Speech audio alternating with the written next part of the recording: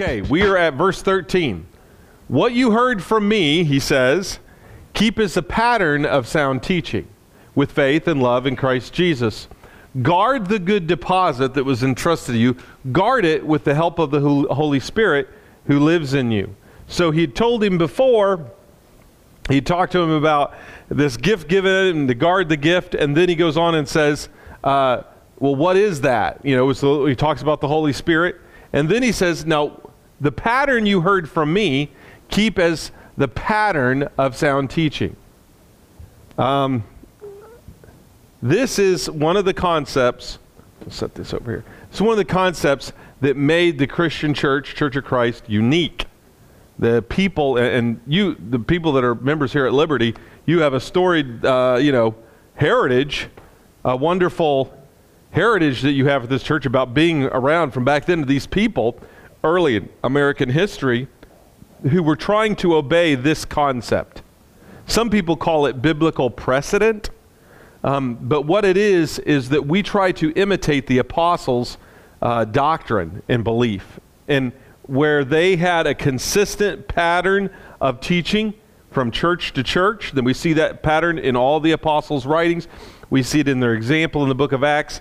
Where we see that pattern, we imitate it.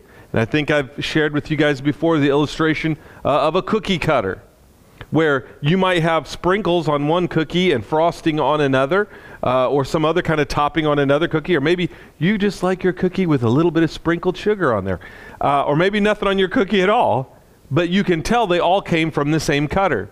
And some things in our churches are not mandated. There's no biblical mandate, there's no biblical command.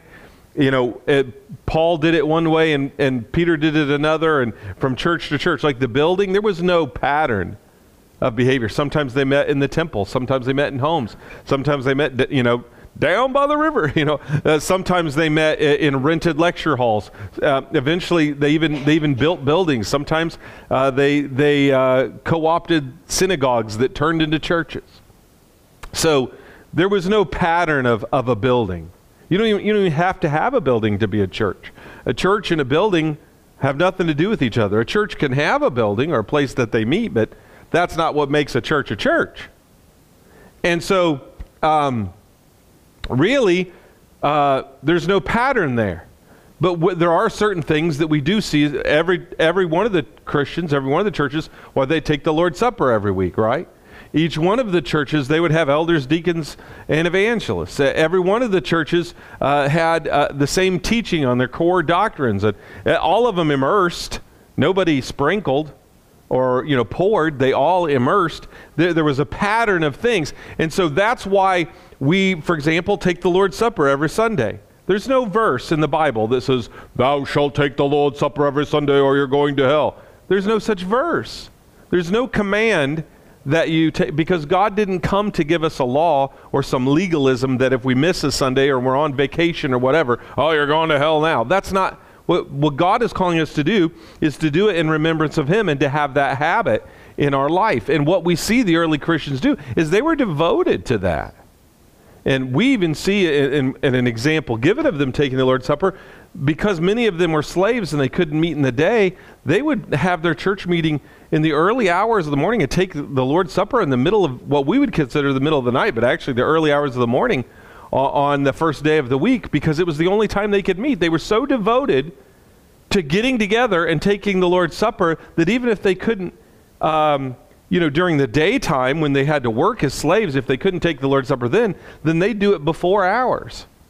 They'd stay up late or get up early to be devoted. That's how devoted they were to taking the Lord's Supper. And then we're told and commanded again and again by the Apostle Paul and the others to imitate their teaching, to imitate their traditions. And so where we see a tradition or a pattern, we should imitate it. Did Paul go around from church to church to church and have elders? Did the very first church in Jerusalem have elders? Sure. All these churches, they went around and they eventually put elders and deacons and evangelists in them, and that was their pattern. So isn't that what we should be doing? And that's the big point here with 1st, 2nd Timothy, and Titus, is this stuff is not just descriptive. Some of it is prescriptive, where there's a pattern. See, he says, what you heard from me, what I taught you, Timothy, what you heard from me, your father in the faith, from me, the apostle of Christ. Remember, that's how he set up the beginning of this book.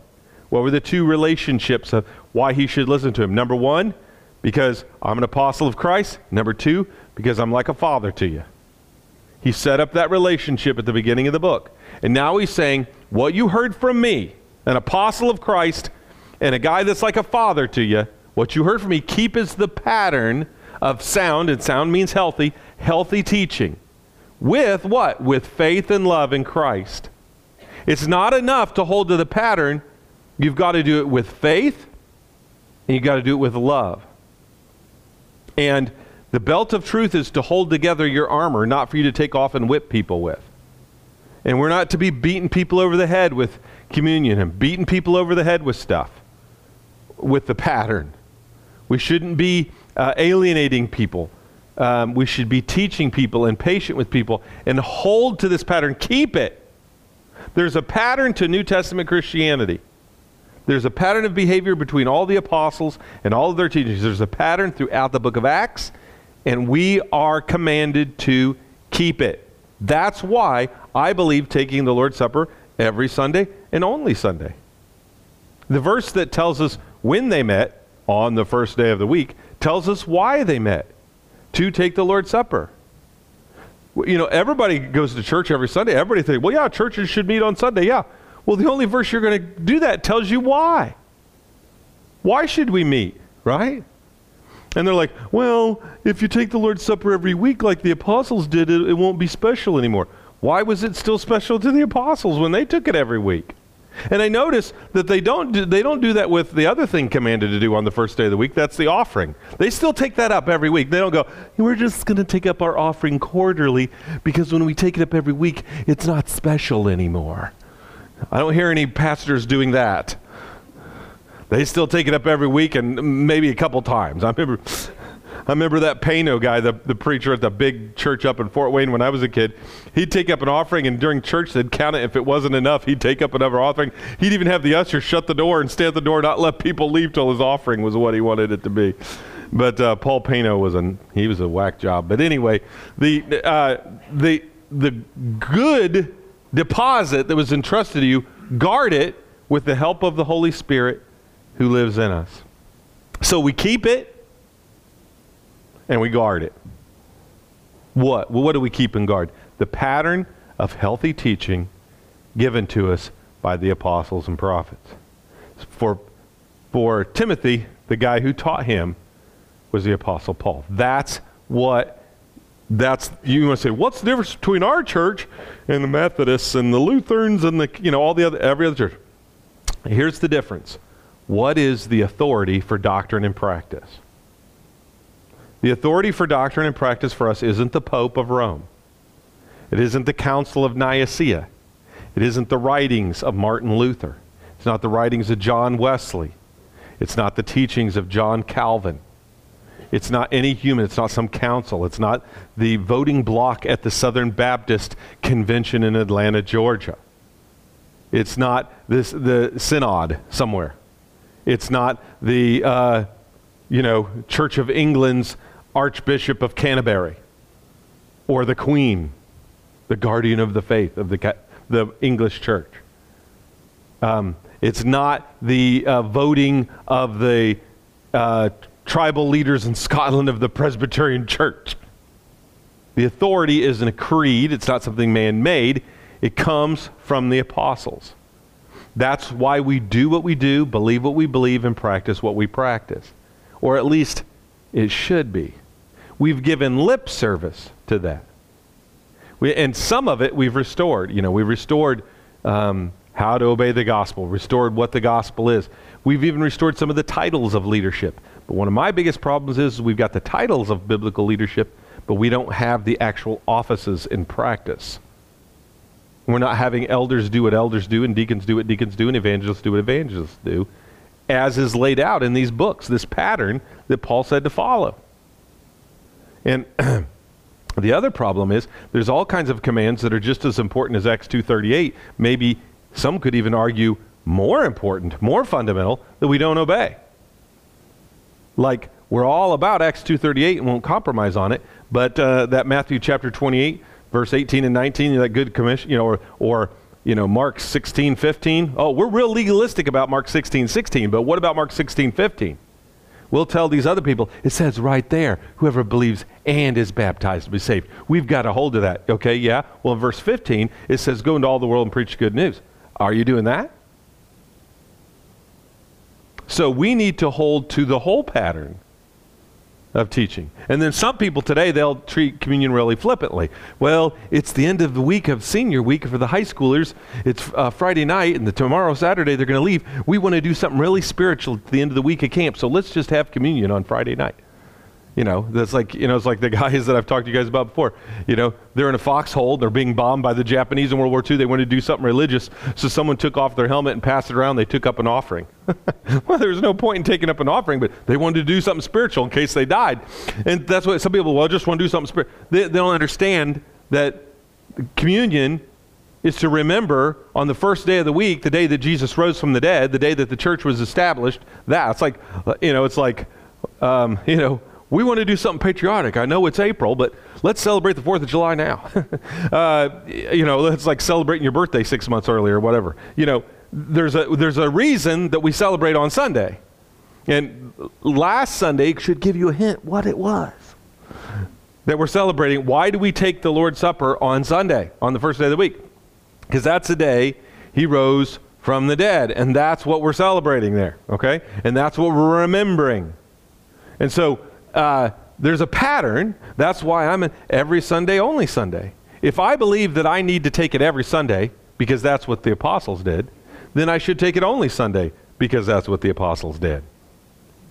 I can't have it both ways. I can't say, yeah, we should take it every week, because that's what the apostles did. Well, then I should only take it on that day, because that's what the apostles did. So if one of those makes sense, the other one makes sense. And if you take away the one, you got to take away the other. And if you're going to say, well, we can take the Lord's Supper anytime we want, then you got to say, we don't need to take it Sunday. Because you either have to follow the apostles' pattern, or you're not going to follow the apostles' pattern. You're either going to obey this or not. It's as simple as that. And so that's what leads me to my convictions about the Lord's Supper. That's what leads me to my convictions about church leadership. That's why, though it's not a salvation issue, you can be wrong about it and still go to heaven. That's why I'm a stickler on not calling the preacher pastor. Because it's actually a bigger deal. It's not a matter of salvation, but it's a big deal. It's not essential to salvation, but it is important, I could cut your arm off and you can still live, but you'll miss it, right? If I cut both your legs off, you'd be like, that's going to really hold you back, from getting around, Come back, I'll gum you to death. The whole insanity of, it's not essential to salvation, but it's still a really important thing. And we need to realize there's a pattern to sound teaching, and we want to follow it. Look what it says in Philippians. Brethren, join in following my example, and note those who so walk as we have for us a pattern. So when I was in Bible college, I had a professor who taught my Acts class who I loved. If he wasn't my favorite professor, he was right up there with another guy.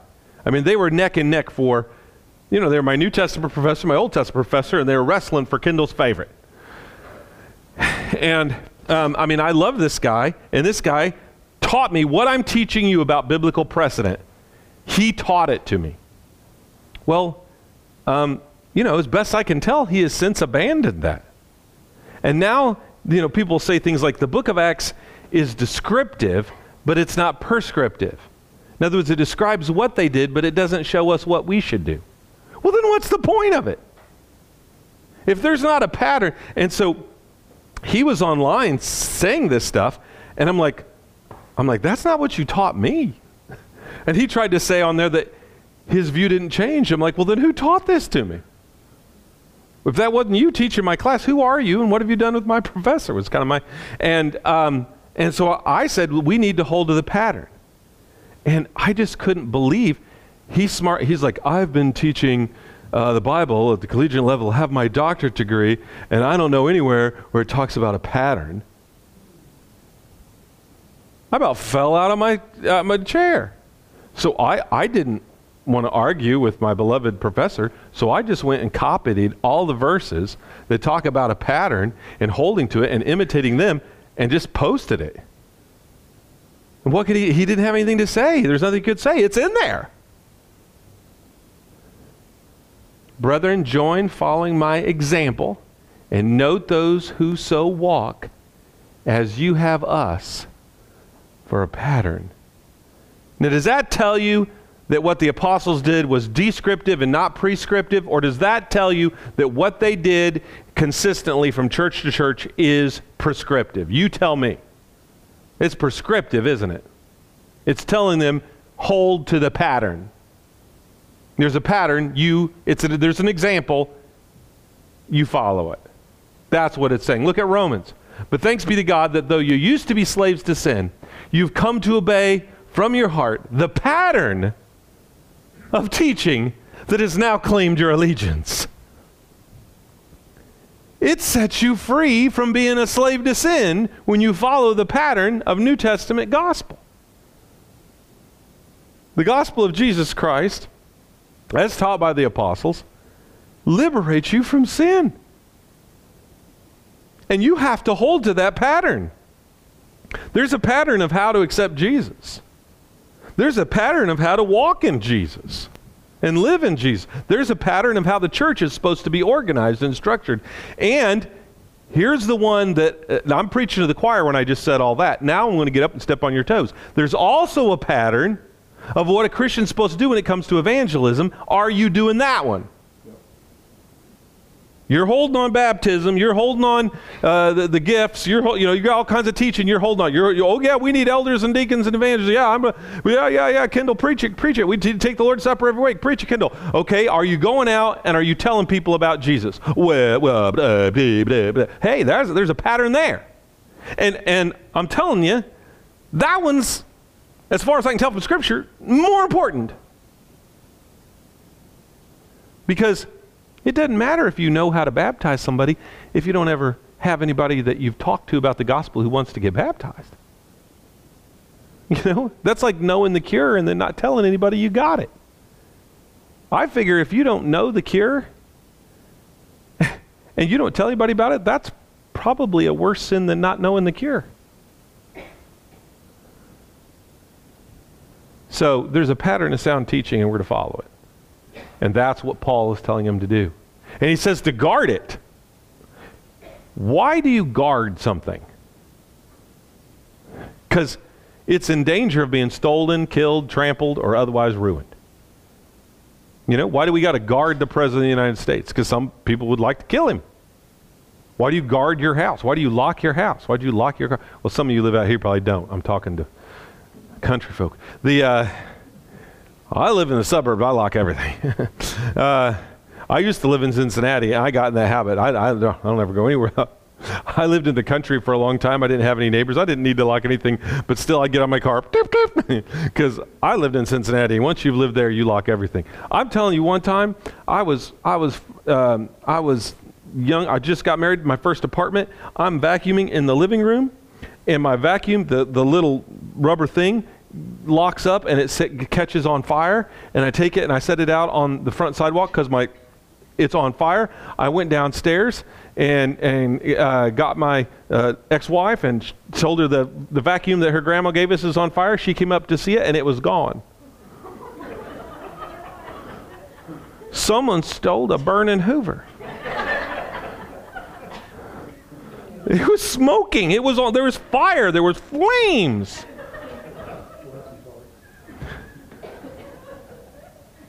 Who sees a burning vacuum and goes, I think I'm going to swipe that before they come back? I lock it all up. So, verse 15. You know that everyone in the province of Asia deserted me? Whoa. He's telling him, hey, remember how I laid hands on you? Remember how I gave you this authority? Guard what's entrusted to you with the power of the Holy Spirit. Hold to that pattern. Hold to the pattern. Why? And guard it. Why? Because some people will bail on the pattern. Some people will bail on you. There are people who won't guard what's been entrusted to them. You know, everyone in the province of Asia has deserted me, including Phygellus and Hermogenes, and may the Lord show mercy to the household of Onesiphorus, because he often refreshed me and was not ashamed of my chains. You see, nobody was bringing you food or anything when you're in jail. The only way Paul was going to get good food is if somebody came and brought it to him. And everybody bailed on him and deserted him and left him, and only Onesiphorus was the only one coming bringing him any food, refreshing him. Because he wasn't ashamed to be friends with a guy in jail in chains. On the contrary, when he was in Rome, he searched hard until he found me.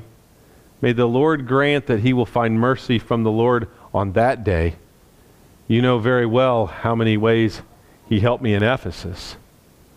So we're learning here that Paul had some sort of trial in Ephesus, something he went through.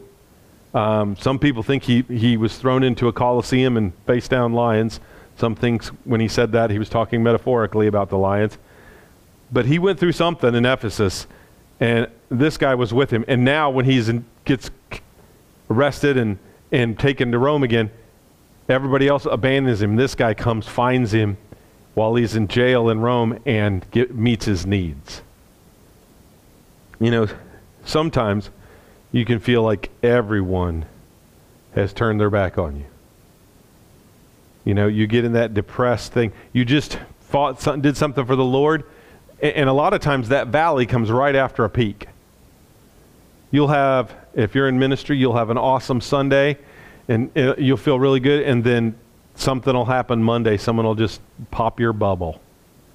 There have been times when I preached a sermon and I felt so good about the sermon, and then as I'm standing there shaking people's hands, so thankful for the Lord using me that day and the exciting time and the good things going on at church, and then someone will just come and they'll have a complaint or a comment or,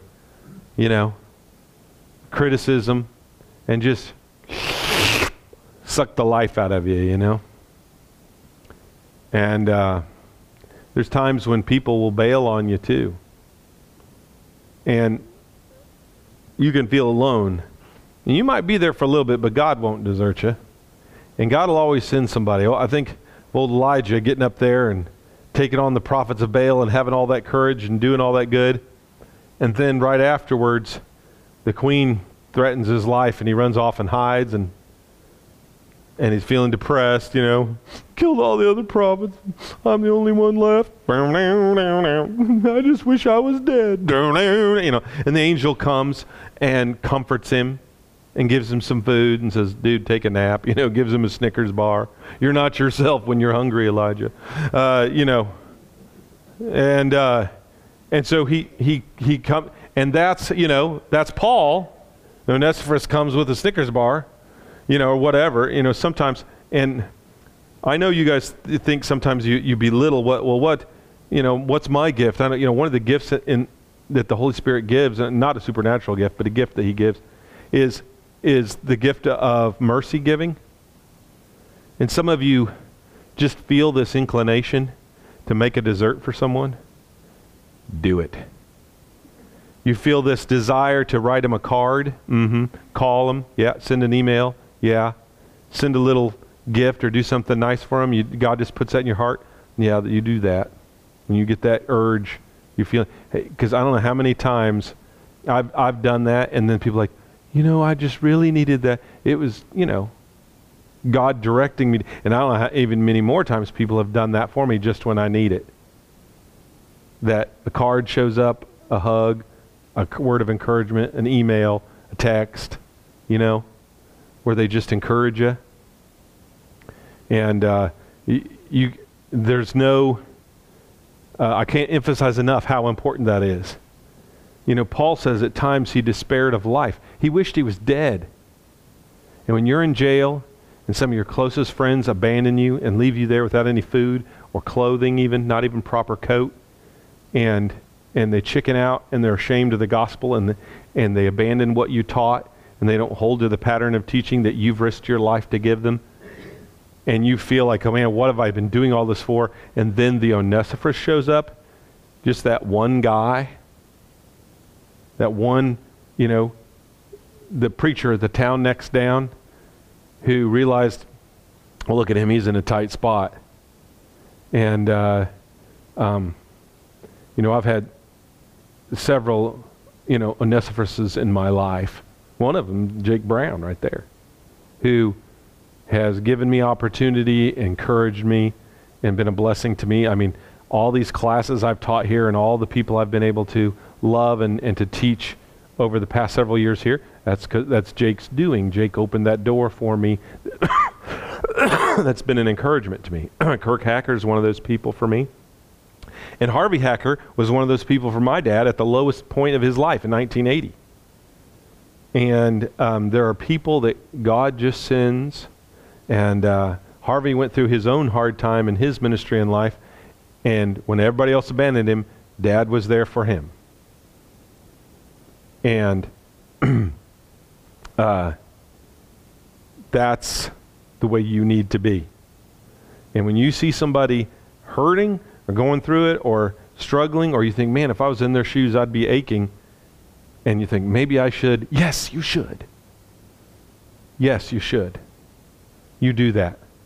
We need to build relationship and have people who won't abandon us. And I'll tell you something about hard times.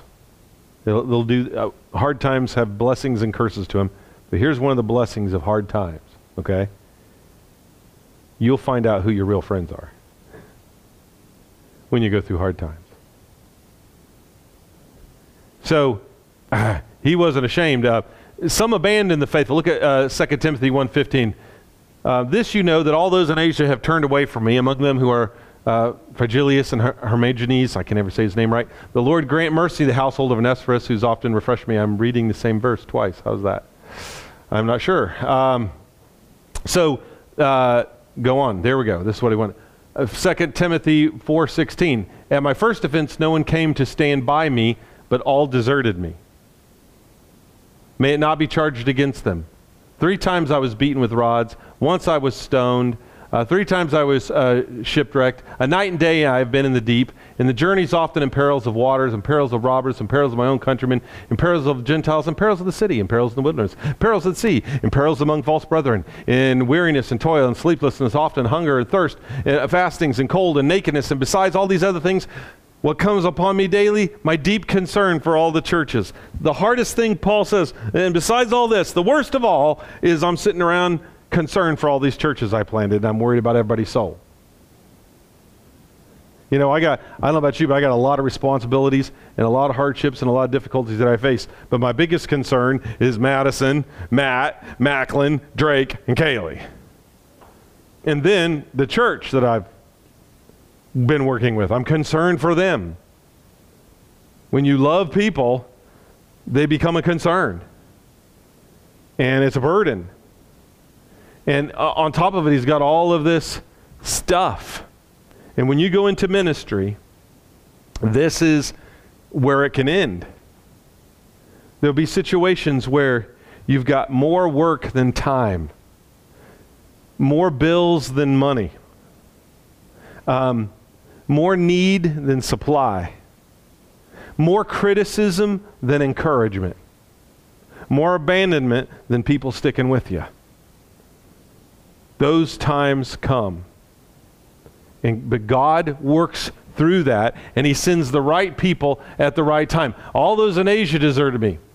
So who were these 2 clowns? Well, we know nothing of these individuals but what is mentioned here. It would seem that they were prominent persons and those from whom the apostle had the right to expect other treatment. The traditions allege that they were of the 70 disciples, and in the end became followers of Simon Magus. That's Simon the sorcerer, who started modern day, or even back then, all the way up to modern day Gnosticism. I just saw I was flipping through the news the other day, and there was a thing about Madonna and her kid got matching tattoos, and who cares, but it's news somehow. And I looked at it, and it was the Kabbalah symbol, what they call the tree of life, because she follows the Jewish Kabbalah religion, which is a mixture of Judaism, mysticism, and Gnosticism, witchcraft, and that's what she's a part of. I mean, Madonna is basically a witch, and because that's what Kabbalah is, and I'm not using that term metaphorically, I'm literally practicing in witchcraft. And that started with this Simon Magus, who was Simon the sorcerer, who tried to buy the ability to give the Holy Spirit from Peter that we read about in the book of Acts. And so they think that this guy church tradition says that they abandoned Paul and started following this guy and the Gnostic version of Christianity, where they mix Christianity together with Jewish mysticism and cult ideas from the East, and some astrology stuff that came from the dark side of Zoroastrianism. Anyway, I'm boring you, but basically it's a witchcraft Gnostic ideas that this Simon Magus, whose historical character, he's a real dude, it really happened, where it all came from, and he's even mentioned in the Bible.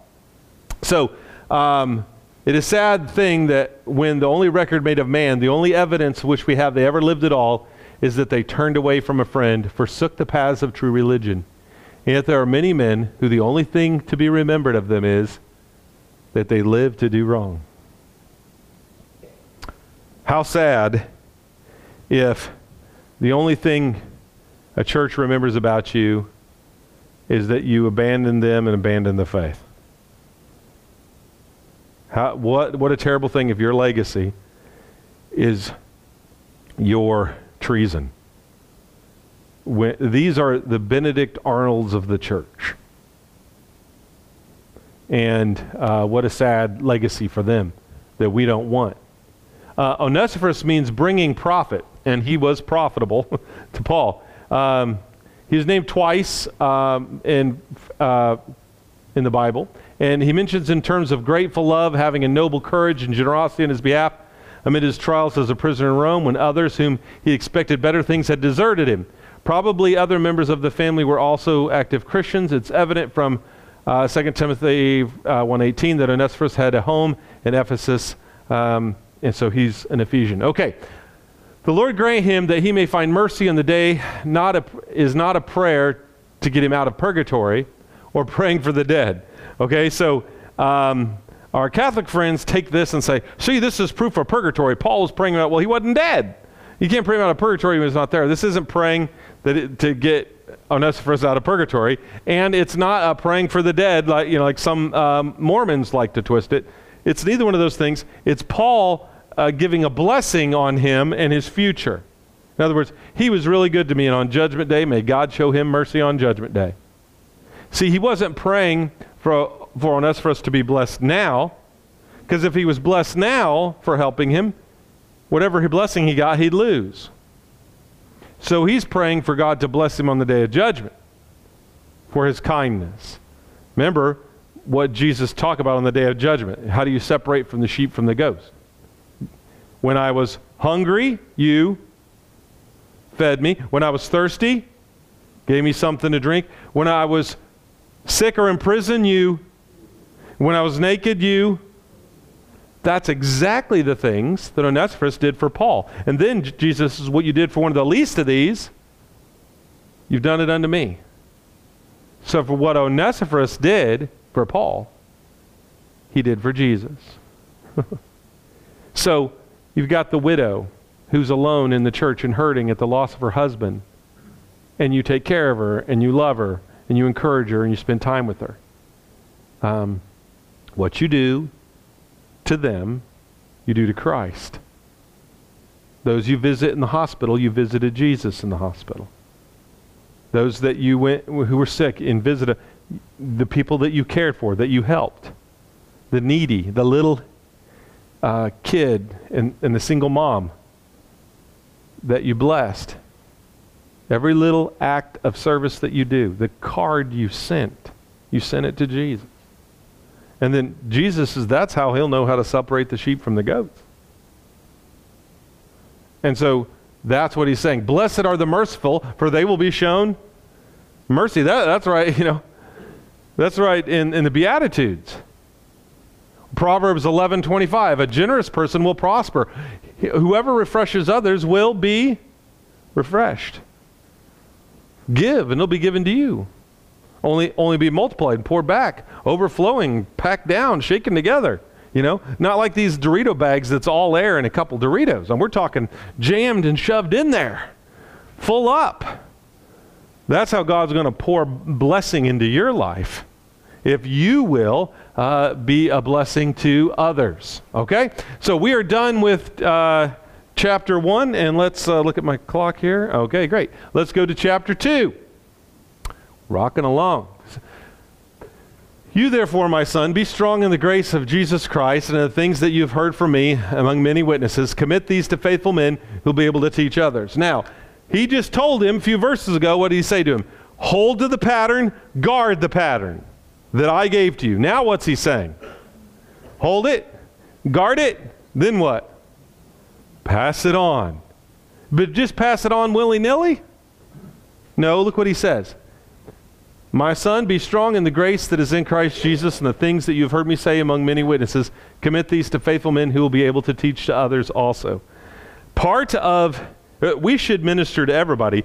Jesus even talked about, serving the least of these. So there isn't anybody you're too good to minister to. There isn't anybody too good that you shouldn't reach out to and love and try to help. But let's be honest, you have infinite time? No. Limited time. Infinite resources? No. Limited resources. Infinite opportunities? No. Limited opportunities. So where you do need to make time for people, some people are like a black hole. It doesn't matter how much love and attention you stuff down it, it's never enough. And when you're in ministry, you're going to have problem people, where no matter how much you try, they're still going to have problems because they're emotionally needy and they need something from God that you can't give. And you're going to have to pray about it and let God give that to them. There are other people, though, who are possibility people. There were all kinds of people that Jesus wouldn't talk to and that Jesus just walked away from, that wanted his attention. He didn't give it. Because he was focused on what? The 12 apostles. And among the 12 apostles, even among the 12 that he was focused on, there were 3 that he gave special attention to. Preachers, you cannot be best friends with everyone in the church. Sorry, you can't do it. Now, do you need to try to love and help everyone in the church? Sure. And elders, same thing.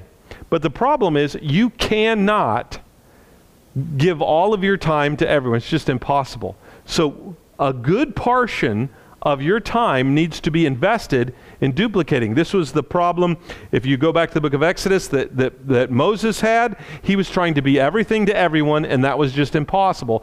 And he wasn't meeting all the people. The people were going away unsatisfied because he was trying to do it all himself. And so his father-in-law comes along and says, check it out. Pops, look what I'm doing. He's trying to impress his father-in-law. And his father-in-law, a guy named Jethro, not Jethro Bodine from Beverly Hillbillies, different kind of Jethro. I mean, I know the name Jethro in your mind is a hillbilly, but he was not. He was an Arabian prince. But anyway, Jethro tells him what you're doing isn't good. And then that's just the worst when your father-in-law starts criticizing you. But he gives him advice, and Moses humbles himself and takes. He says, what you're doing isn't good. You need to delegate to qualified men and teach them the basics. They can handle the easy cases, and you only take the hard cases. In other words, you need to appoint a local court, an appellate court, and you, Moses, you're the Supreme Court. And you judge the harder cases. And you need to set up a system, and you need to delegate your authority. You lay hands on them, give them some of your authority so that they can help lead and teach the people. And so that's what Moses did, and it worked well. And that was the form of government established by God through Moses that lasted all the way up till King Saul. And we need to pass it on. There is no preacher that can be everything everybody in the church wants him to be. It's impossible. You get a church to grow, once you're over 100 people, forget the preacher going and seeing everybody in the hospital or doing every funeral or doing every, it's just impossible. That's why we have multiple elders to do the pastoral stuff. You don't just have one guy doing the pastoral, you need multiple, because churches need multiple elders. And the elders delegated away to the deacons the physical responsibilities of feeding the widows and taking care of physical ministry in the church. Why? Because the elders can't do all that physical ministry and the spiritual ministry too. Delegation to qualified individuals whom, if you're going to have qualified individuals, they must be trained. And somebody's got to train them. And before there's elders and before there's deacons, there's evangelists. And it's the evangelist's job to start the process. And once you have elders and deacons, their job to continue the process of everyone equipping all the saints. All leaders of the church have this in common. They're trying to equip every member of the church for some ministry. But who should an evangelist be equipping? Faithful men. Okay, so they got to be, number one, they got to be faithful to God. There's a lot of faithful men, though, that can't teach. They work good with their hands. They'll be good deacons. They even have some leadership qualities, but they're not good teachers. You need faithful men who are also able to do what? Teach others. You need to identify in your congregation men who are both faithful and able to teach. That's one of the jobs of an evangelist. You say, what should my preacher be doing? He didn't come and, hold my hand when I had my bunion removed. Look, that's not his job. That's the elder's job to pray for sick people. And we have preachers doing all kinds of stuff that's not the preacher's job. Well, we're paying you. Why wouldn't you mow the lawn? Because he should be spending his time teaching reliable men to teach others so they can pass on what was given to them. It's one of the most important things that a preacher can do. 50 years from now, if the Lord tarries, it will not be what Jake preached last Sunday that leaves the legacy of his ministry. In fact, it won't even be what he preached on all the Sundays he preached. The legacy and the future of Liberty Christian Church is whether or not Jake finds some reliable guys who are able to teach and he passes it on to them. Because he's not here forever. He's not going to live forever and he won't be here forever. The time will come, if Jesus doesn't come back first, where Jake is not the preacher at Liberty Christian Church. And so if Jake wants to leave a ministry, a legacy, here at this church that lasts into the future, he has to train some men who are able to teach others. And that delegation of teaching and doctrine is essential to the health and the life and the future church. Why can't we find elders in churches? Why don't we have enough men qualified to be elders or deacons or leaders? Why do we struggle so hard? Because at some point, the leaders didn't pass it on. And one of the problems is a lot of elders and preachers are about having control and having their own little kingdom. And they don't want to train or delegate authority. They want to keep all authority and all power to themselves. And so they're not training and delegating. It's why little churches that do that are putting out more preachers than big churches who aren't giving any opportunity for young men to learn how to preach and teach. Because they're not going to let some kid up in front of their 3,000 member service. And they're not developing a program to get them teaching their small groups or in their youth or whatever. We need a program to develop, to identify talent, preachers. And I'm talking identify them even when they're young boys. You say, well, what do you look for? Look for the most obnoxious, loudmouth little brat in your church. He's preacher material. I'm telling you, I'm speaking from experience here, okay? They've got a little fight in them, a little feisty in them. That's your preacher right there. He's able to talk and communicate and a little mouthy. Yeah, there you go. You just found it. That's the one the Lord wants to use. And then have them pass this on so that they're able to teach others. Look what he says. My son. He calls him my true son in 1 Timothy. Calls him my son in 2 Timothy 2:1. In Titus, he calls Titus a true son in the common faith. He is appealing to him very intimately. The Apostle John says this, I have no greater joy than to hear that my children walk in the truth. You will have no greater joy in your ministry than to train someone up and send them out and see them faithfully go out and serve and train others. It's your legacy, and there's no greater joy. And if you want to make a difference, then you need to disciple some people. That's the fun part of ministry. There's so many parts of ministry that aren't fun. My goodness, don't just take all the bad medicine and don't get any of the fun. Don't, be pricked by the thorn and not smell the roses. Don't miss out on the good part of ministry. I have no greater joy than to see my 3 kids walking in the truth. My literal physical kids. But I also have great joy in seeing the people I trained walking in the truth. Doesn't that give you joy? When you've affected somebody, you trained somebody, you taught somebody. And notice this, he calls them son. He treated them as if they were his sons. The relationship level that Paul gave for them to emulate is like family.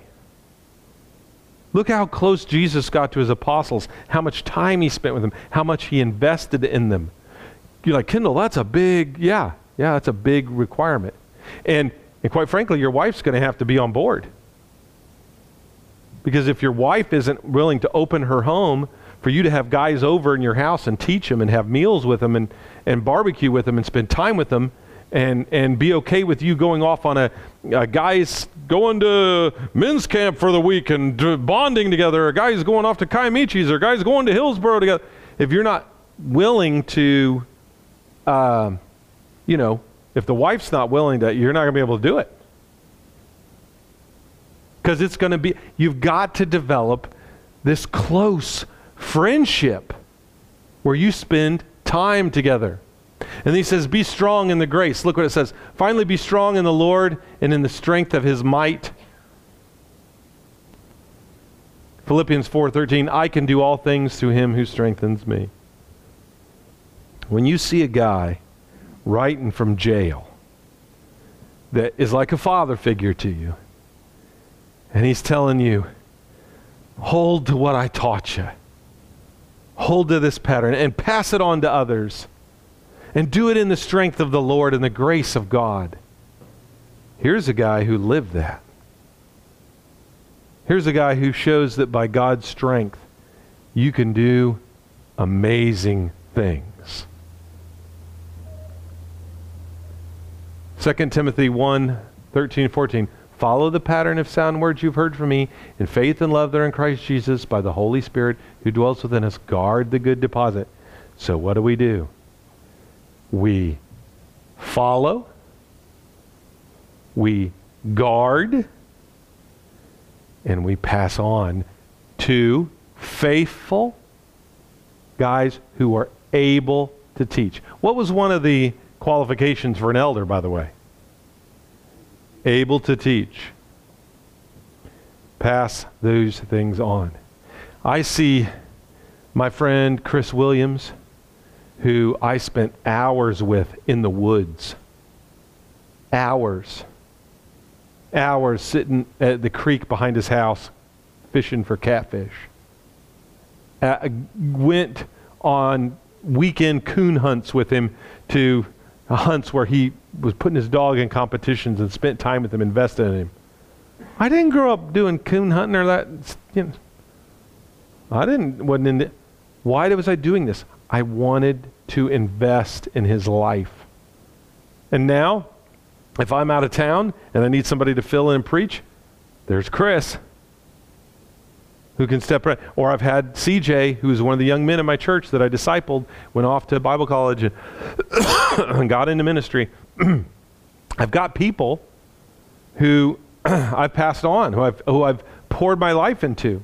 And even some of the men of the church who were pretty sound in the faith before I got there, who I've been able to teach and instruct, are now even more equipped to step in, to teach lessons, to lead. That's your legacy.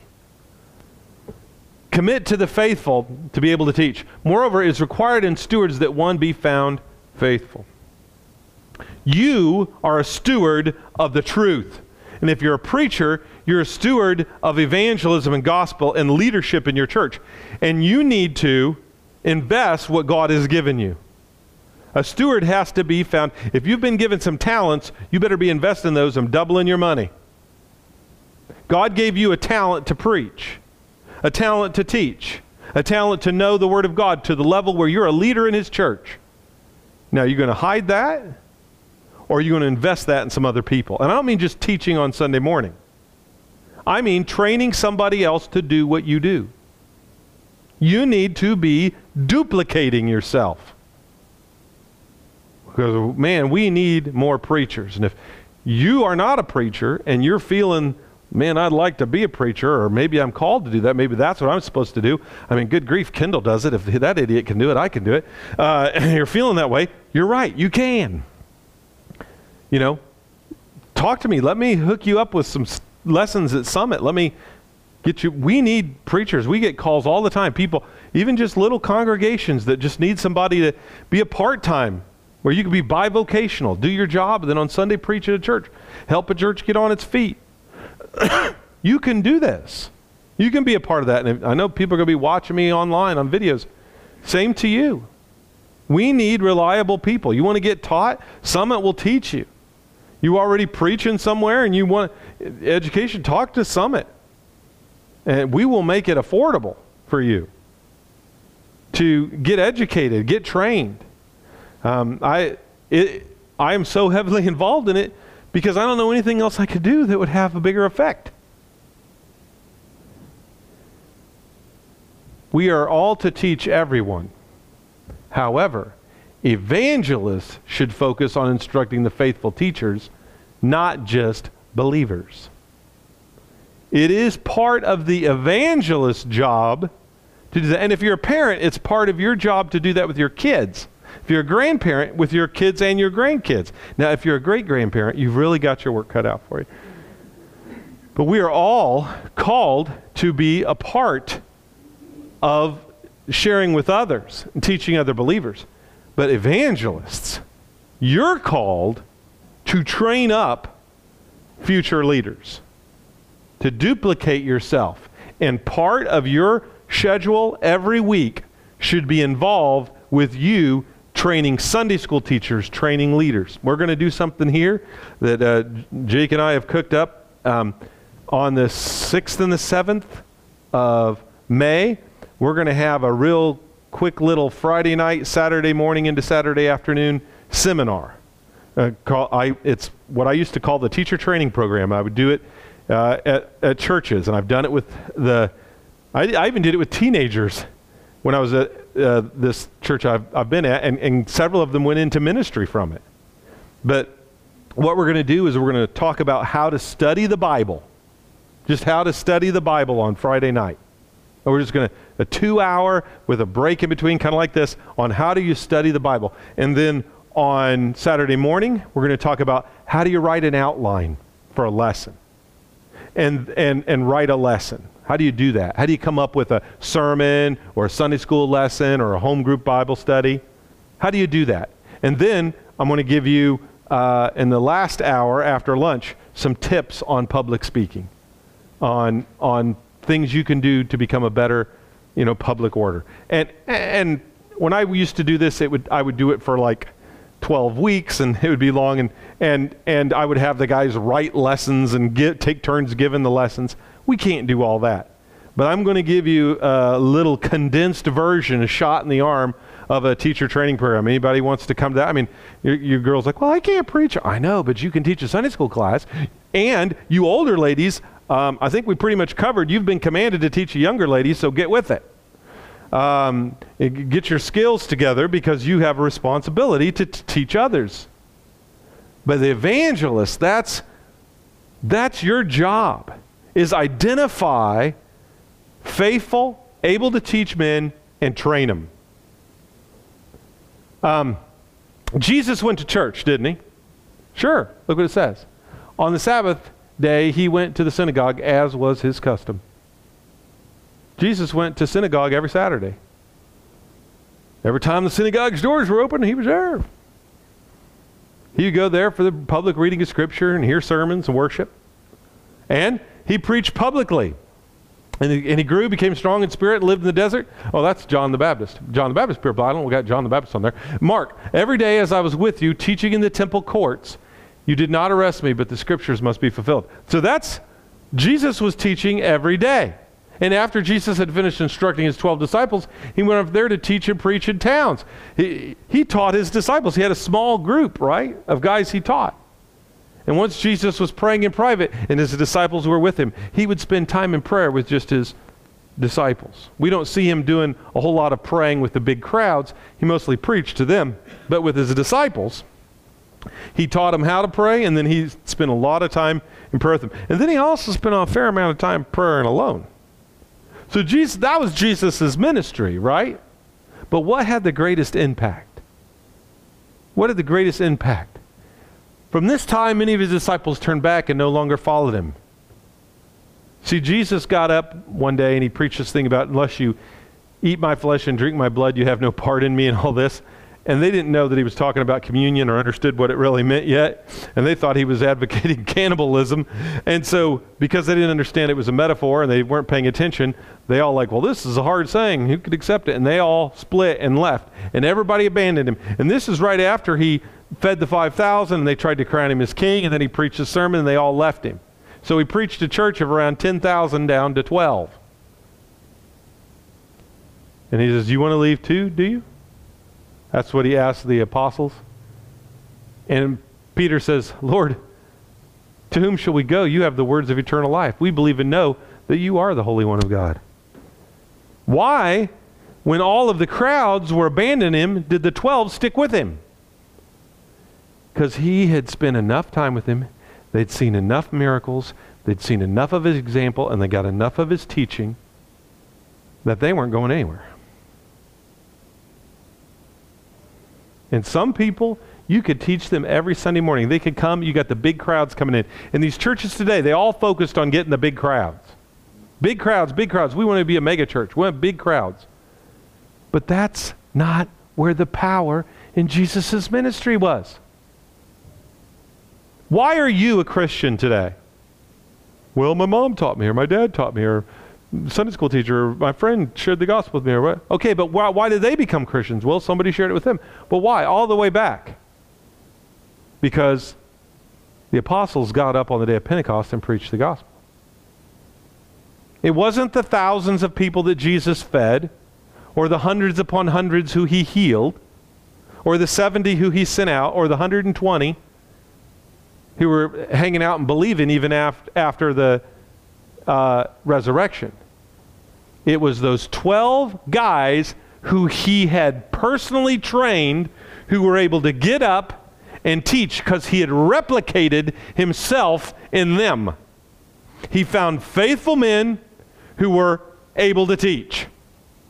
And they passed it on. And they found other faithful men who were able to teach, who found other faithful people who were able to teach. And yeah, many people became Christians, but it was passed on because there was a series of church leaders trained, educated, and sent out to plant more churches and more churches and more churches. And so it goes until somebody started the church that converted the person that converted you. And Christianity is here today because Jesus trained 12 men. And Lynn Anderson, in his book on eldership called They Smell Like Sheep, which in my opinion is the best book I've ever read on eldership. Now, I Don't agree with him on everything on the qualifications of elders chapter. You know I'm stricter than most on that. I feel like he's a little loosey-goosey there. But everything else in the book is fabulous. I highly recommend you read They Smell Like Sheep. And if you haven't, if you're going to ordain elders or put people in as elders, before you put them in, I'd have them read They Smell Like Sheep. But one of the things he writes in the book is, good equippers do it like Jesus did. They recruit 12, they graduate 11, and focus on 3. Who are the men, if you're a preacher, who are the men you're training? Who are you equipping and training to evangelize, to teach, to pass it on? And I've got to preach before thousands. I've gotten up in front of crowds of 3,500 people before and preached the gospel.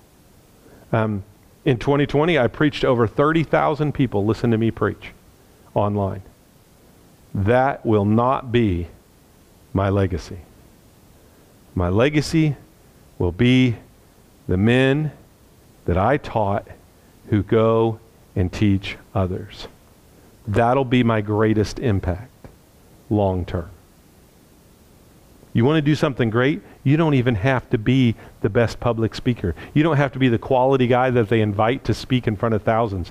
If you're just a good, solid Bible teacher who will take a little church of 50 to 100 and you go in there and you'll identify 12 guys who you can teach and train and get them to go teach and train others and inspire them to get involved in teaching and passing on the good news of Jesus Christ so that they end up being preachers and elders and deacons in the church, and you establish a good church leadership and you solidify that church, and then they go and pass it and pass it and pass it on.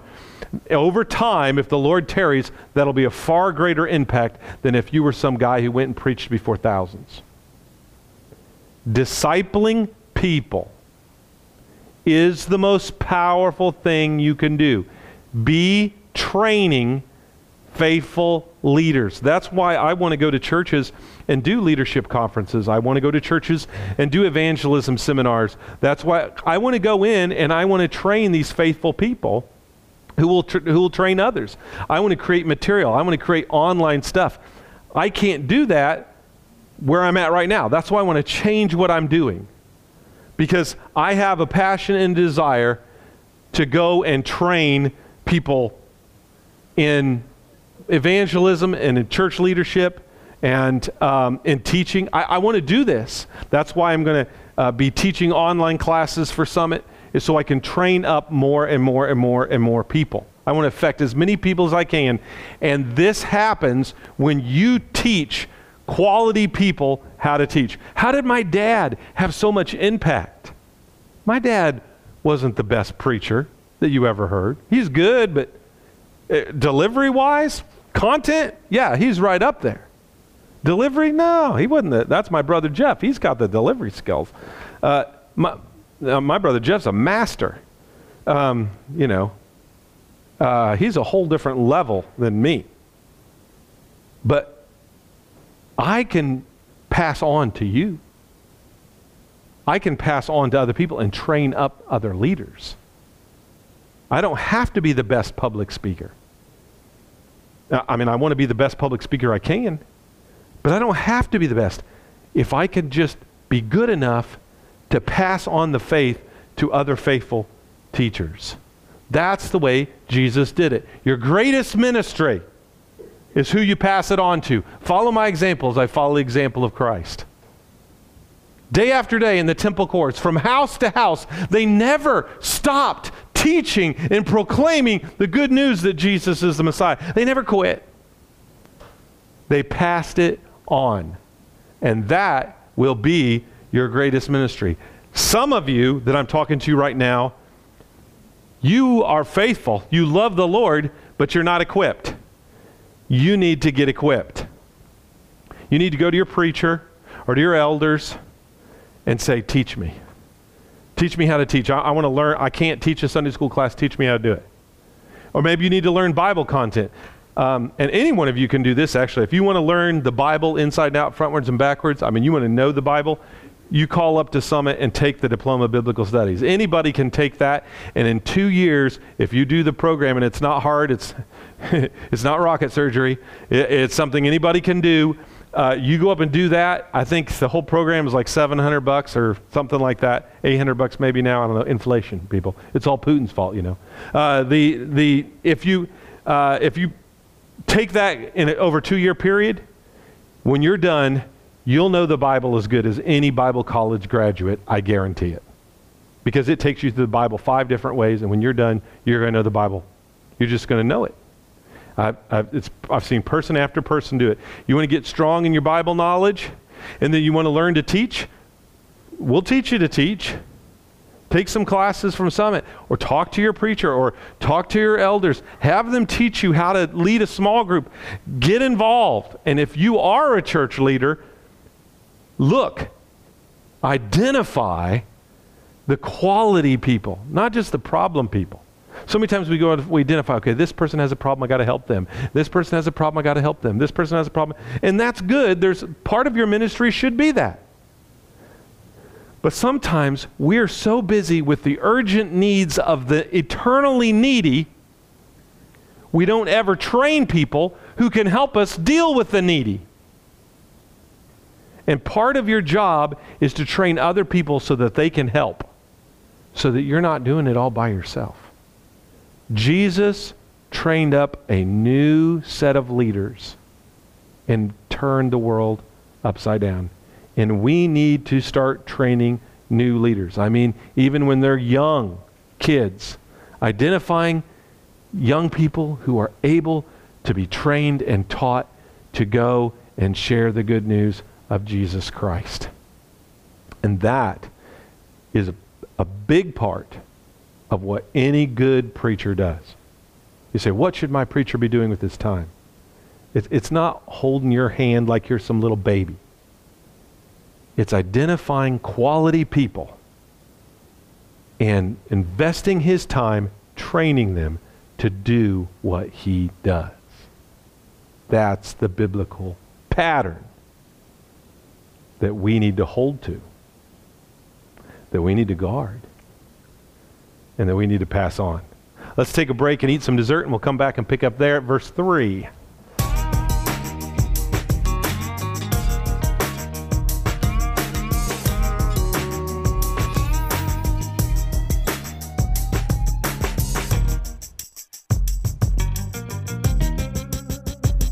All right, we are in 2 Timothy chapter 2, verse 3.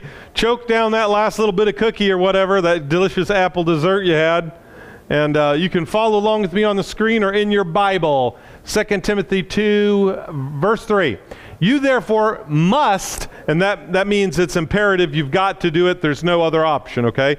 You must endure hardship. How? How do we endure hardship? As a good soldier of Jesus Christ.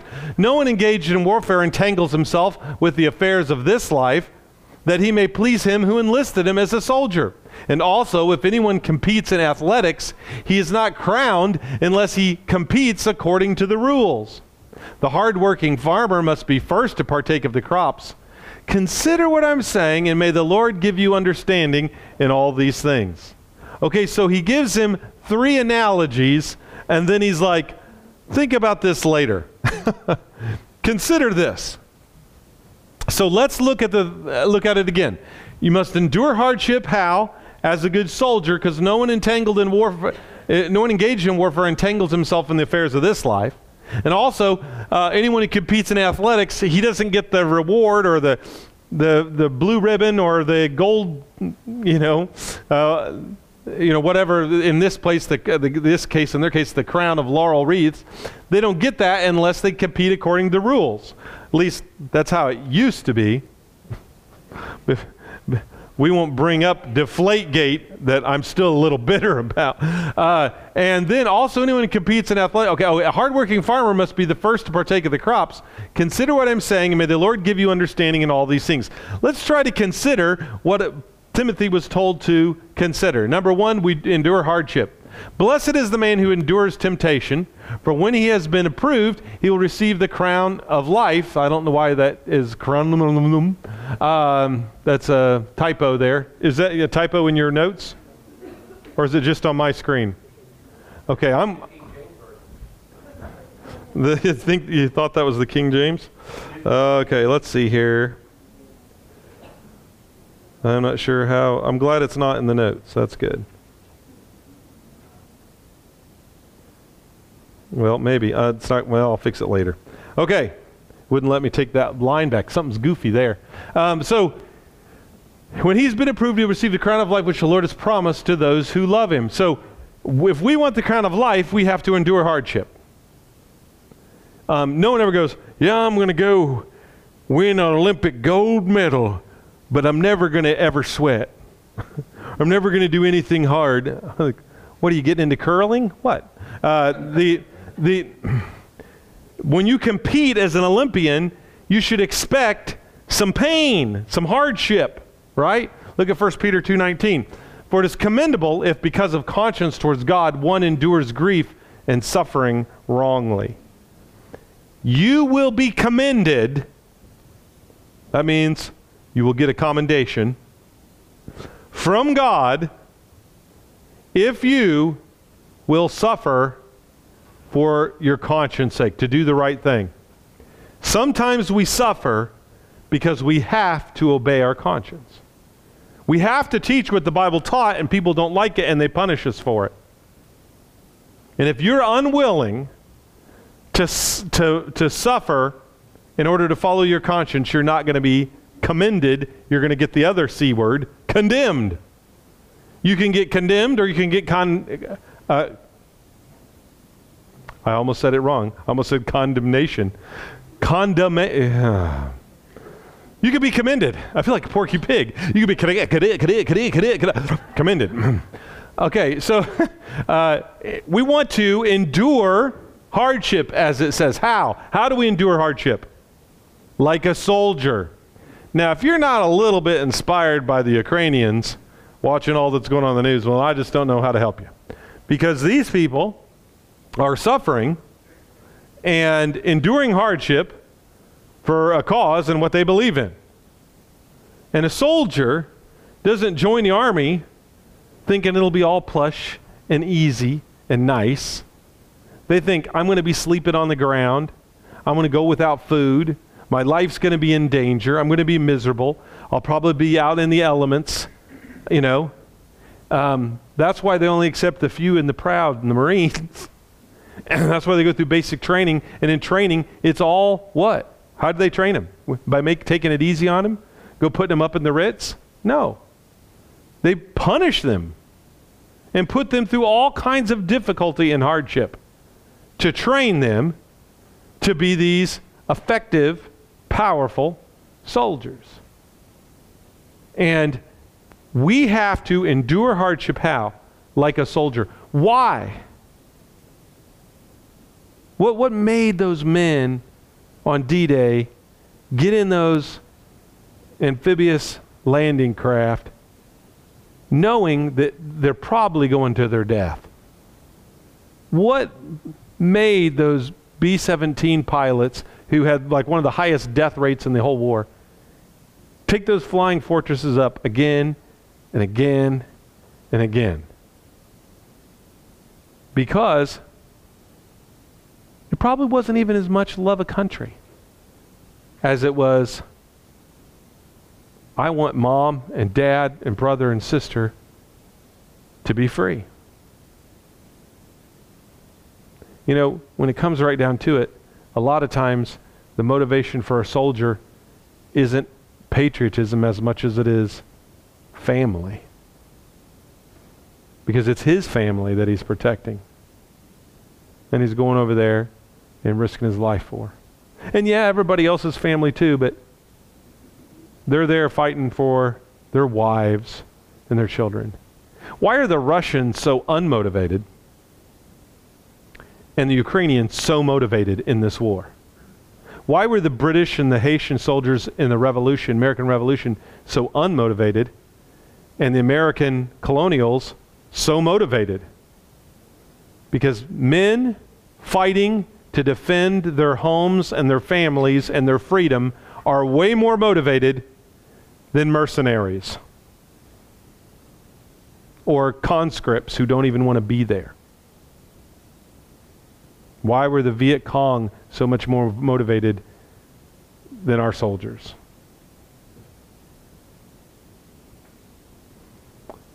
We want to fight and endure like a good soldier. Look at Corinthians, 2 Corinthians 10, 3 through 5. For though we walk in the flesh, we do not war according to the flesh. For the weapons of our warfare are not carnal, but mighty in God for pulling down strongholds, casting down arguments, and every high thing that exalts itself against the knowledge of God, bringing every thought into captivity to the obedience of Christ. We don't fight with Stinger missiles, or bombs, or tanks, or jets, or guns. We don't fight with those things. We fight with spiritual things. A spiritual battle. Our battle isn't against flesh and blood. Ephesians chapter 6, 10 and 12. Finally, brethren, be strong in the Lord and in the power of his might. Put on the whole armor of God that you may be able to stand against the wiles of the devil.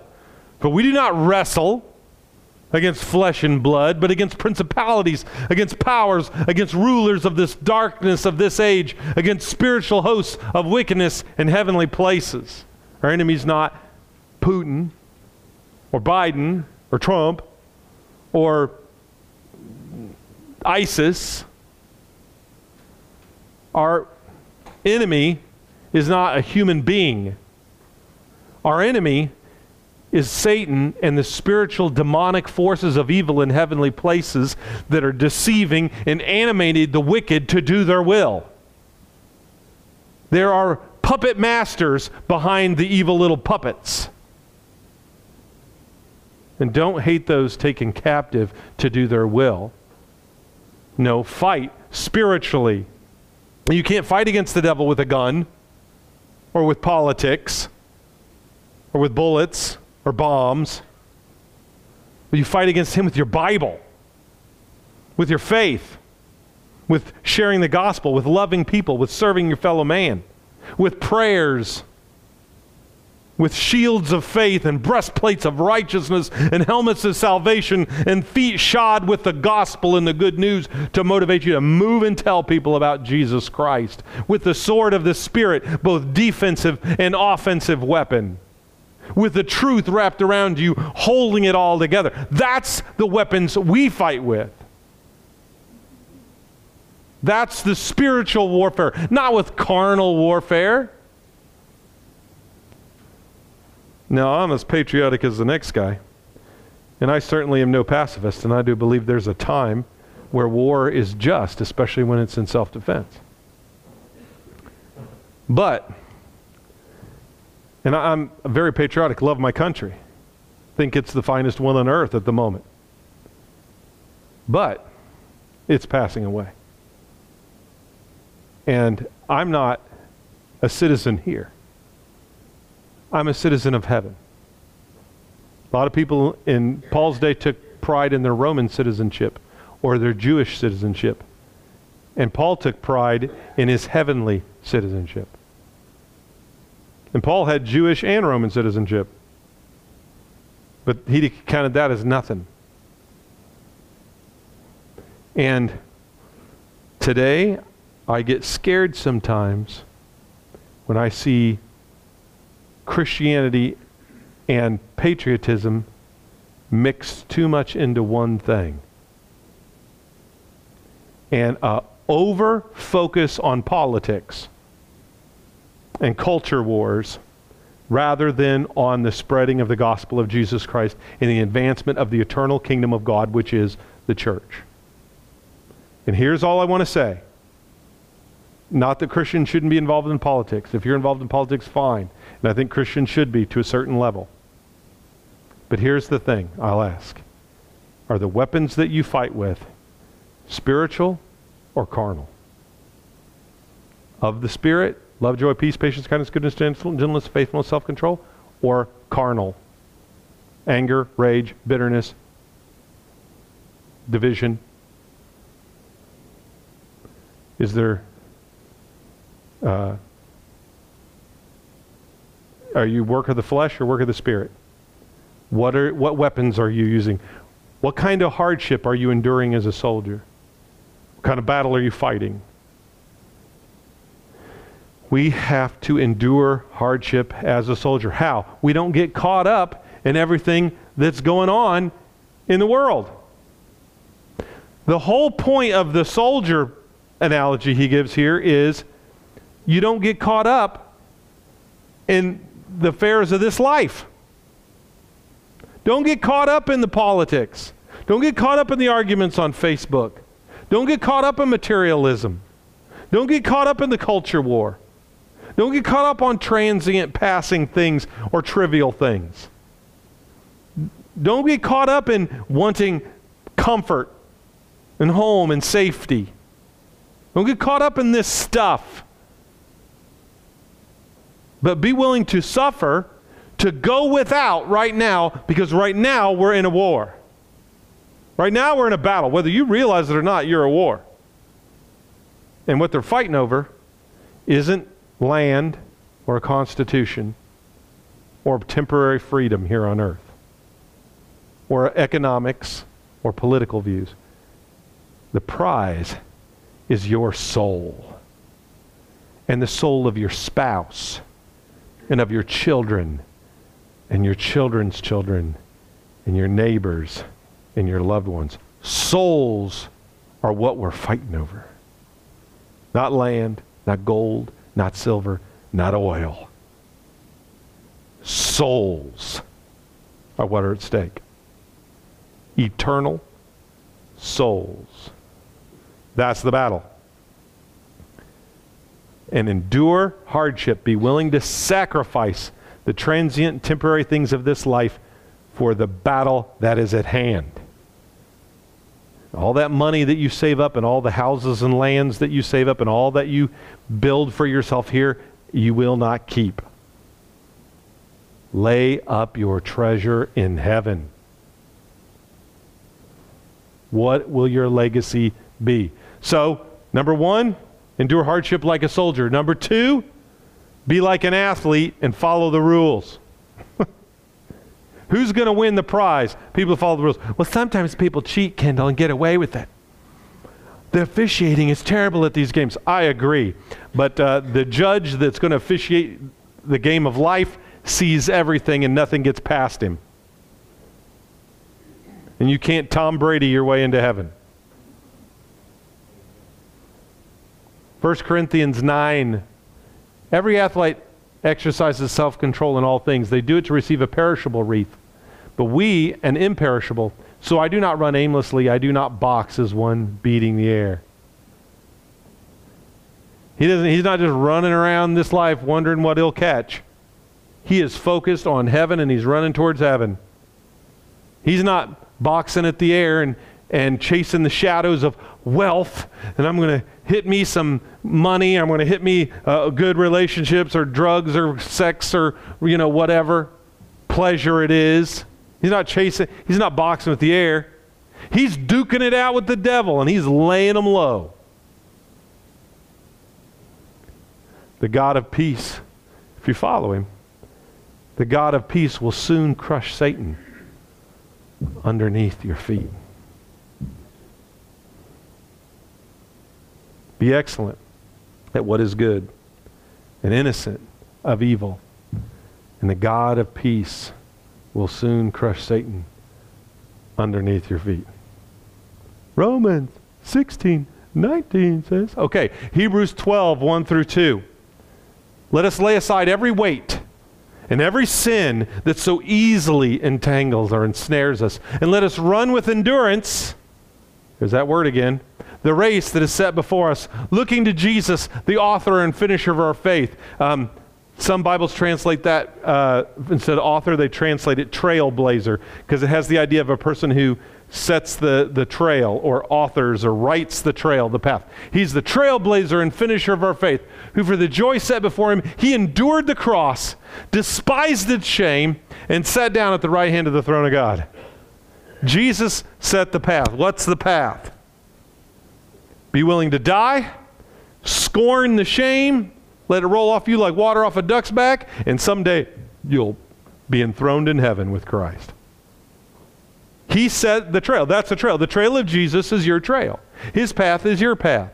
You die to sin, you die to self, you die to this life, you sacrifice yourself, and all the mocking and the shame that comes with it, whatever, and then someday you're enthroned with him in heaven. That's the trailblazer's path. Follow it. Consider Jesus. And he didn't have a house, and he didn't have money, and he didn't have possessions, and he didn't seek those things. He didn't try to set up an earthly kingdom. He didn't get involved in politics. He cared about one thing: souls. He came to seek and save the lost. That's what he was about. Imitate him. That's the race we're running. Now, if you watch athletes today who are running in races, they wear some pretty skimpy outfits. You see some of these female, I'm like, oh my goodness, they're running around in that. And then guys, they'll have on these really light shorts, and their shoes are really light. Have you ever held a real professional running shoe? I mean, it's light as a feather. And they don't have on long robes or cumbersome things. Now, I'm embarrassed to say, the ancient Greeks, when they would compete in their Olympics, it was only men, and they would compete nude. Because they didn't want anything to hold them back when they were running. It used to be stock car racing was they would take cars as they came from the factory and race them. But they would strip everything off of them. Race motorcycles are stripped down. There's not even a starter on race motorcycles. They have a little thing there, and they have a little gun that they stick in the side of it, and they pull that trigger, and it starts up the engine, and there's no starter because they don't want the weight of the starter on a motorcycle. These race motorcycles, they're stripped everything off of them. They don't have airbags. They don't have, headlights. They don't have, they're just bare bones, so they can be light. They throw off everything that would hold them back.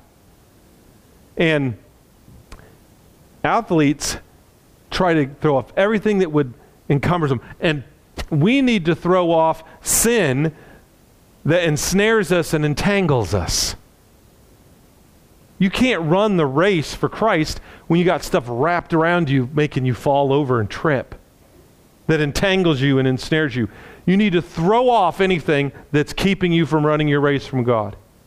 If Facebook if your computer, if your job, if a relationship, if someone or something is keeping you from being the Christian you need to be, ditch it.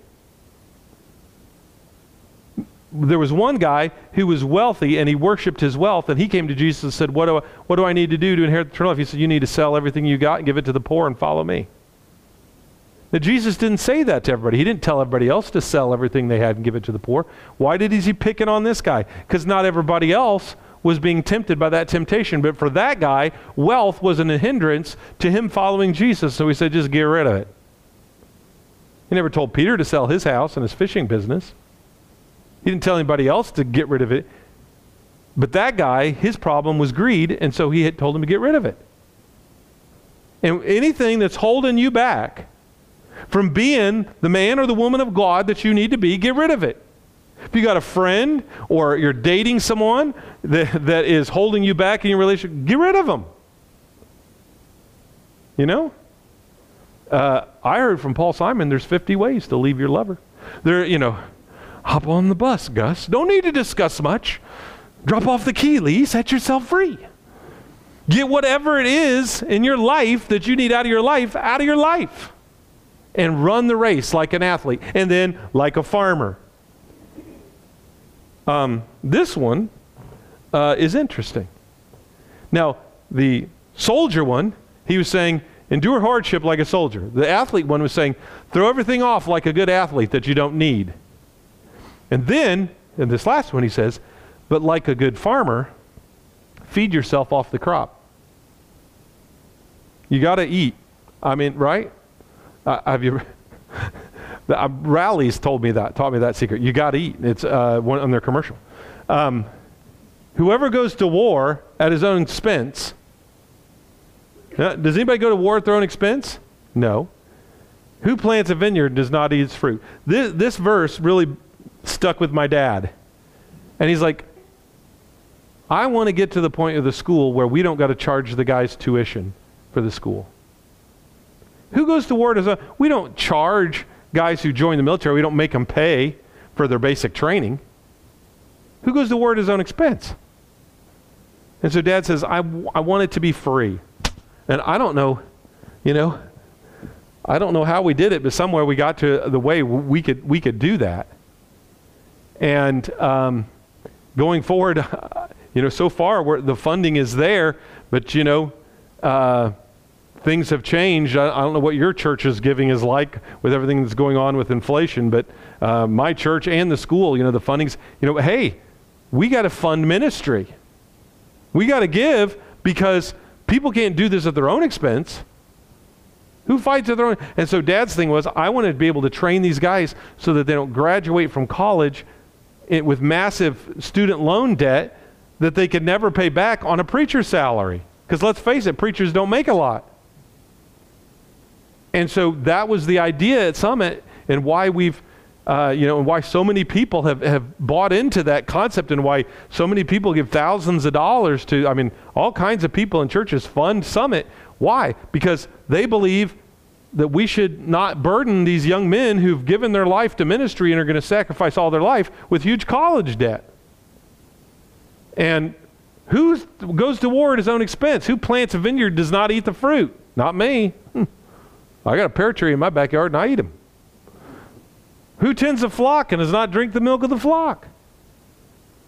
Do I say these things as a mere man? Or does not the law say the same thing also? For it is written in the law of Moses, you shall not muzzle an ox when it treads out the grain. Is it oxen that God's concerned about? Or does he say it altogether for our sake? For our sakes, no doubt, this is written, that he who plows should plow in hope, that who threshes in hope should be a partner of this hope. If we have sown spiritual things for you, is it a great thing that we reap material things? I don't feel guilty because the labor is worthy of his hire. So I don't feel guilty. If I give my full time to preaching and teaching and to serving other people and to writing these lessons and to doing this, I don't feel guilty for taking an offering. I earned it. I did the work. You don't feel guilty when you work at the factory, put in your 8 hours and they pay you. You don't feel bad when you're a farmer and you did all that hard work planting that field and you sell your corn, your beans or whatever and reap a harvest. When you sell your cows and make a profit, you don't feel guilty. You worked hard. You earned that. You taught those classes as a school teacher. You worked in your business. You put in your, you don't feel guilty. Why should I feel guilty? Well, preacher only works 1 day a week. Wish that was true. I wish I could just drag people along on a typical preacher's week sometime and let them see what that's like. But you're like a farmer and you should get a harvest. And churches should be taking care of their preachers. Now, should the preacher be riding around in his own private jet, driving a Ferrari and living in a mansion like some pastors we know? No. But he should be making what the average person makes. People say, well, how much should I pay the preacher? I always say this. Go find the average household income, not average individual income, the average household income for an area, in your area, your county, find out what that is and pay the preacher that. And if you can't afford that, you can't afford a preacher right now, you pay somebody part-time.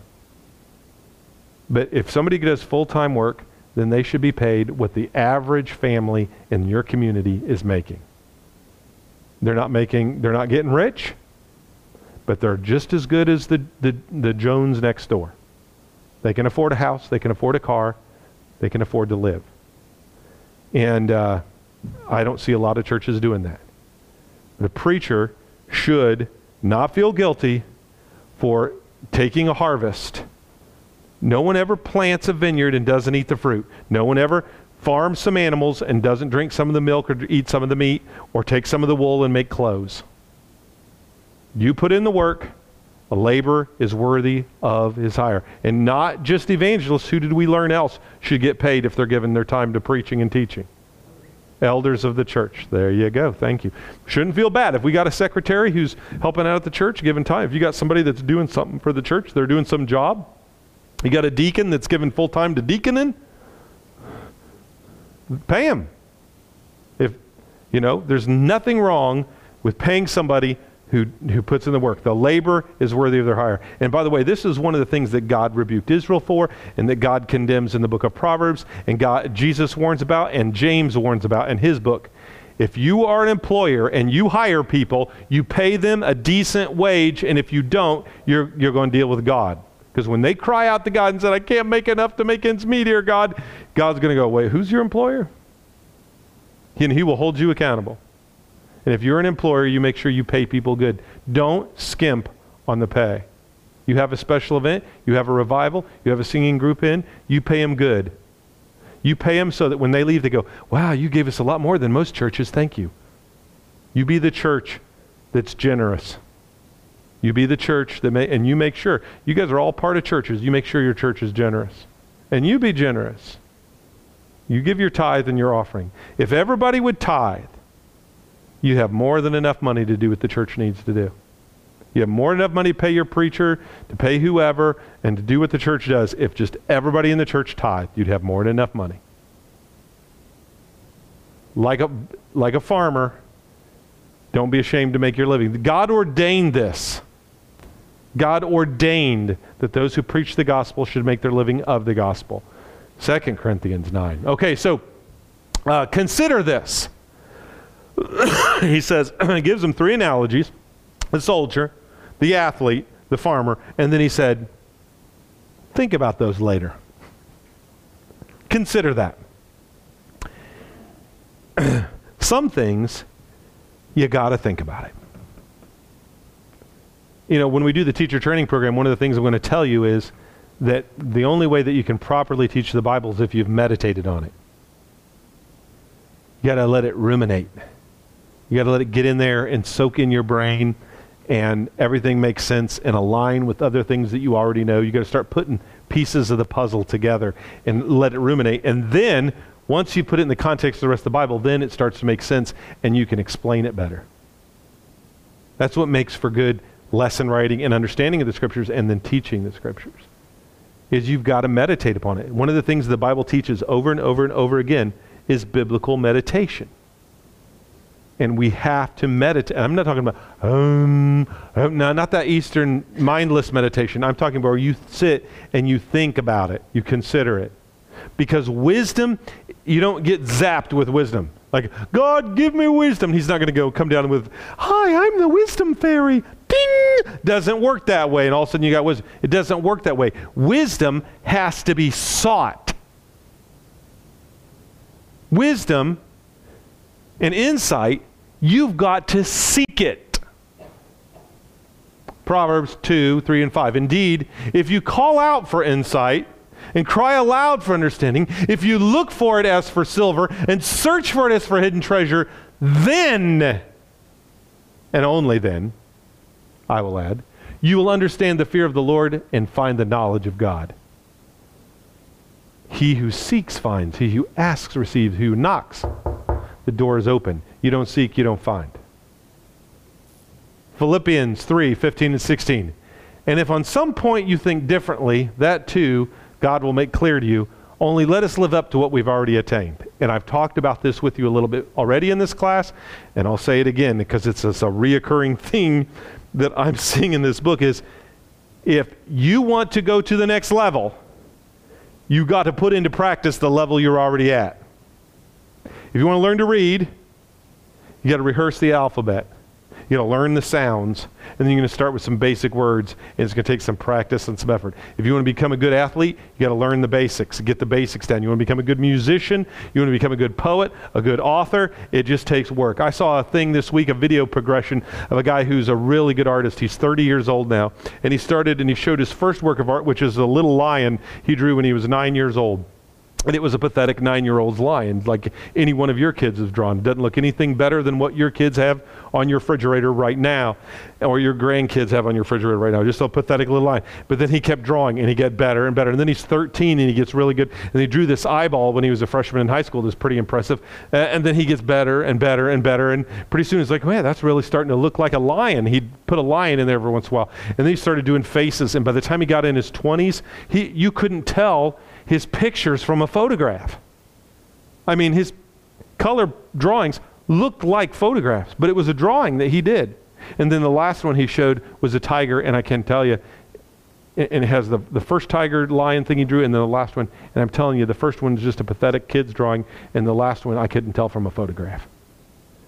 He just kept practicing and practicing and practicing. He wasn't natural.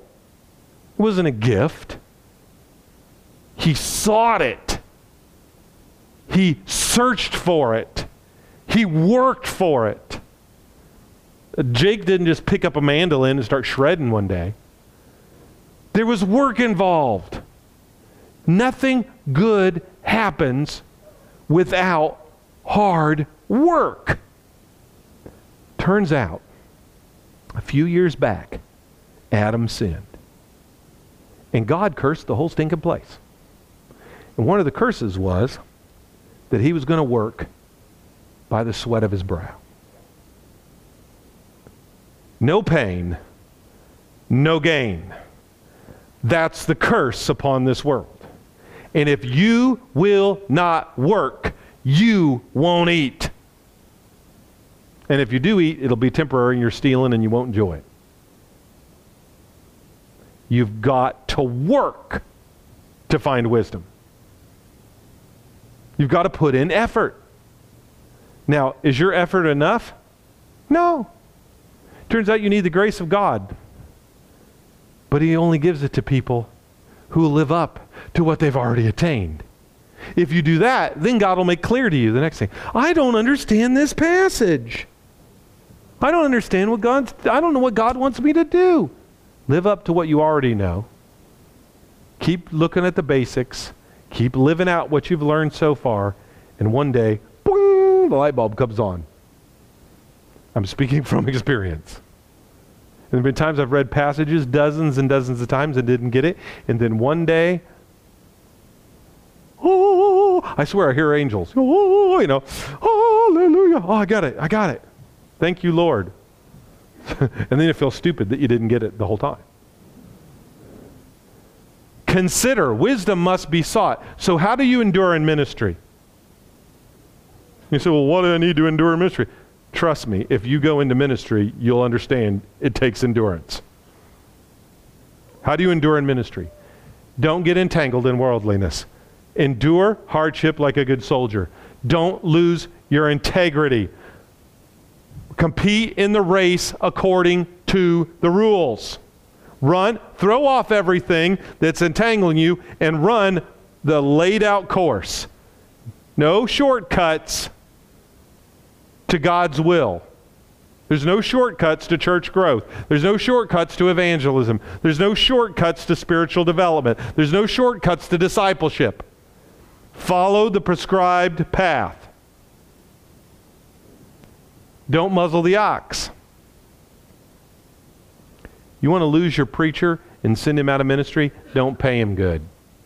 Wear him out, work him hard, don't ever give him vacation, and don't ever help him. And he'll burn out real quick, and then you can get a new preacher to do the same thing too, and be like the average church that has a preacher for 18 months, spits him out, and goes on to the next one. Take care of your preachers, and if you're the preacher, take care of yourself. Do not muzzle the ox. You want your preacher to endure. You want a long-term ministry. We want to get a preacher and have him there 20 years because that's what's most successful in churches. That's true. You want to do that? Take good care of him. Don't muzzle the ox. And don't skip personal reflection and devotion time. Now, I made this list specifically for evangelists. Don't get caught up in all the worldly stuff that everybody else is doing. You are a soldier of the cross. Don't lose your integrity. Follow the rules. Practice what you preach. Don't muzzle the ox. Don't constantly be sacrificing everything.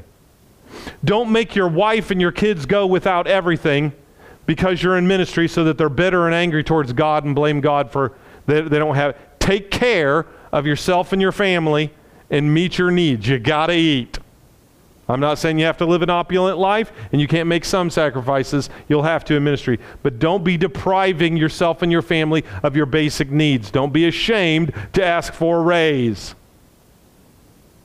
And don't skip personal reflection and devotion time. You're pouring out, you're pouring out, you're pouring out. Every day you're pouring your life into all these people. You're trying to do all these things. And if you don't ever take time, like Jesus regularly did, where you leave the crowds, you even leave the 12 that you're discipling, you even leave the 3 that are your best friends, and you go off by yourself early in the morning, late at night, whenever you need to, and spend some time with your Father. And you read the Bible, and you pray, and you reflect. If you don't do these 4 things, I guarantee you'll get burnt out. These 4 things chew up preachers and spit them out if they're not done. And if you don't believe me, take some time and reflect on what Paul said. Okay, verse 8. Remember that Jesus Christ, of the seed of David, was raised from the dead according to my gospel, for which I suffer trouble as an evildoer, even to the point of chains. But the word of God is not chained. Oh boy. Therefore I endure all things for the sake of the elect, that they may also obtain the salvation which is in Christ Jesus with eternal glory. Okay, things to remember about Jesus. He said there's some things I want you to remember. Number 1, he is the Christ. He's the Messiah.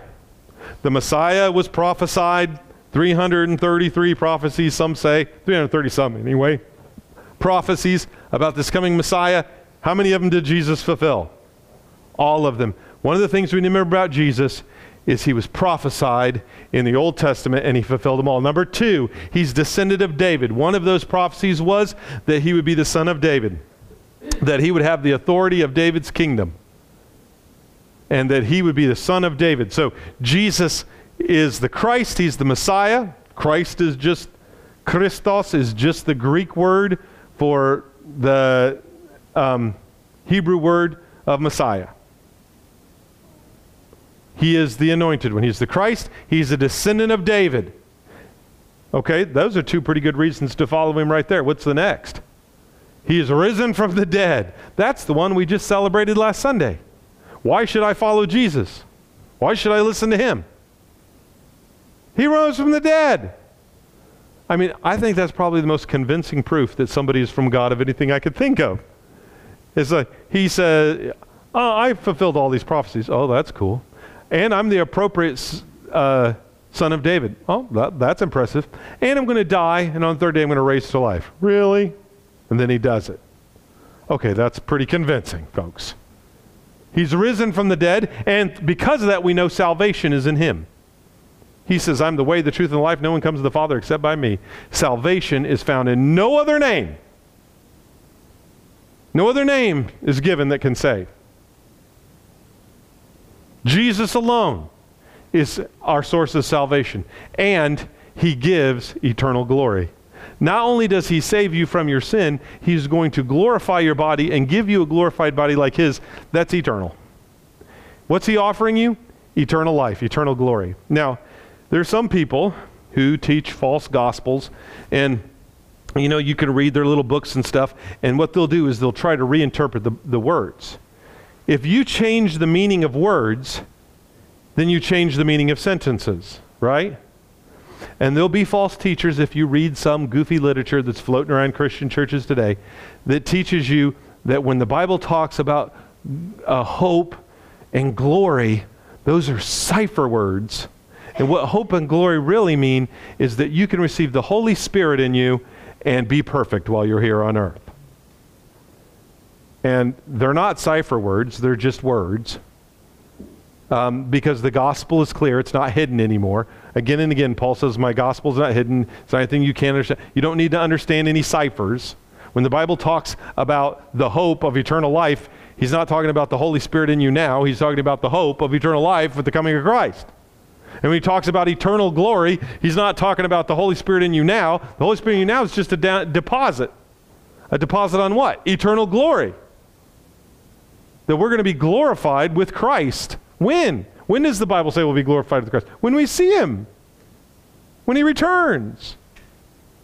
And don't let anybody take the word glory and the word hope and try to make them into things that are now.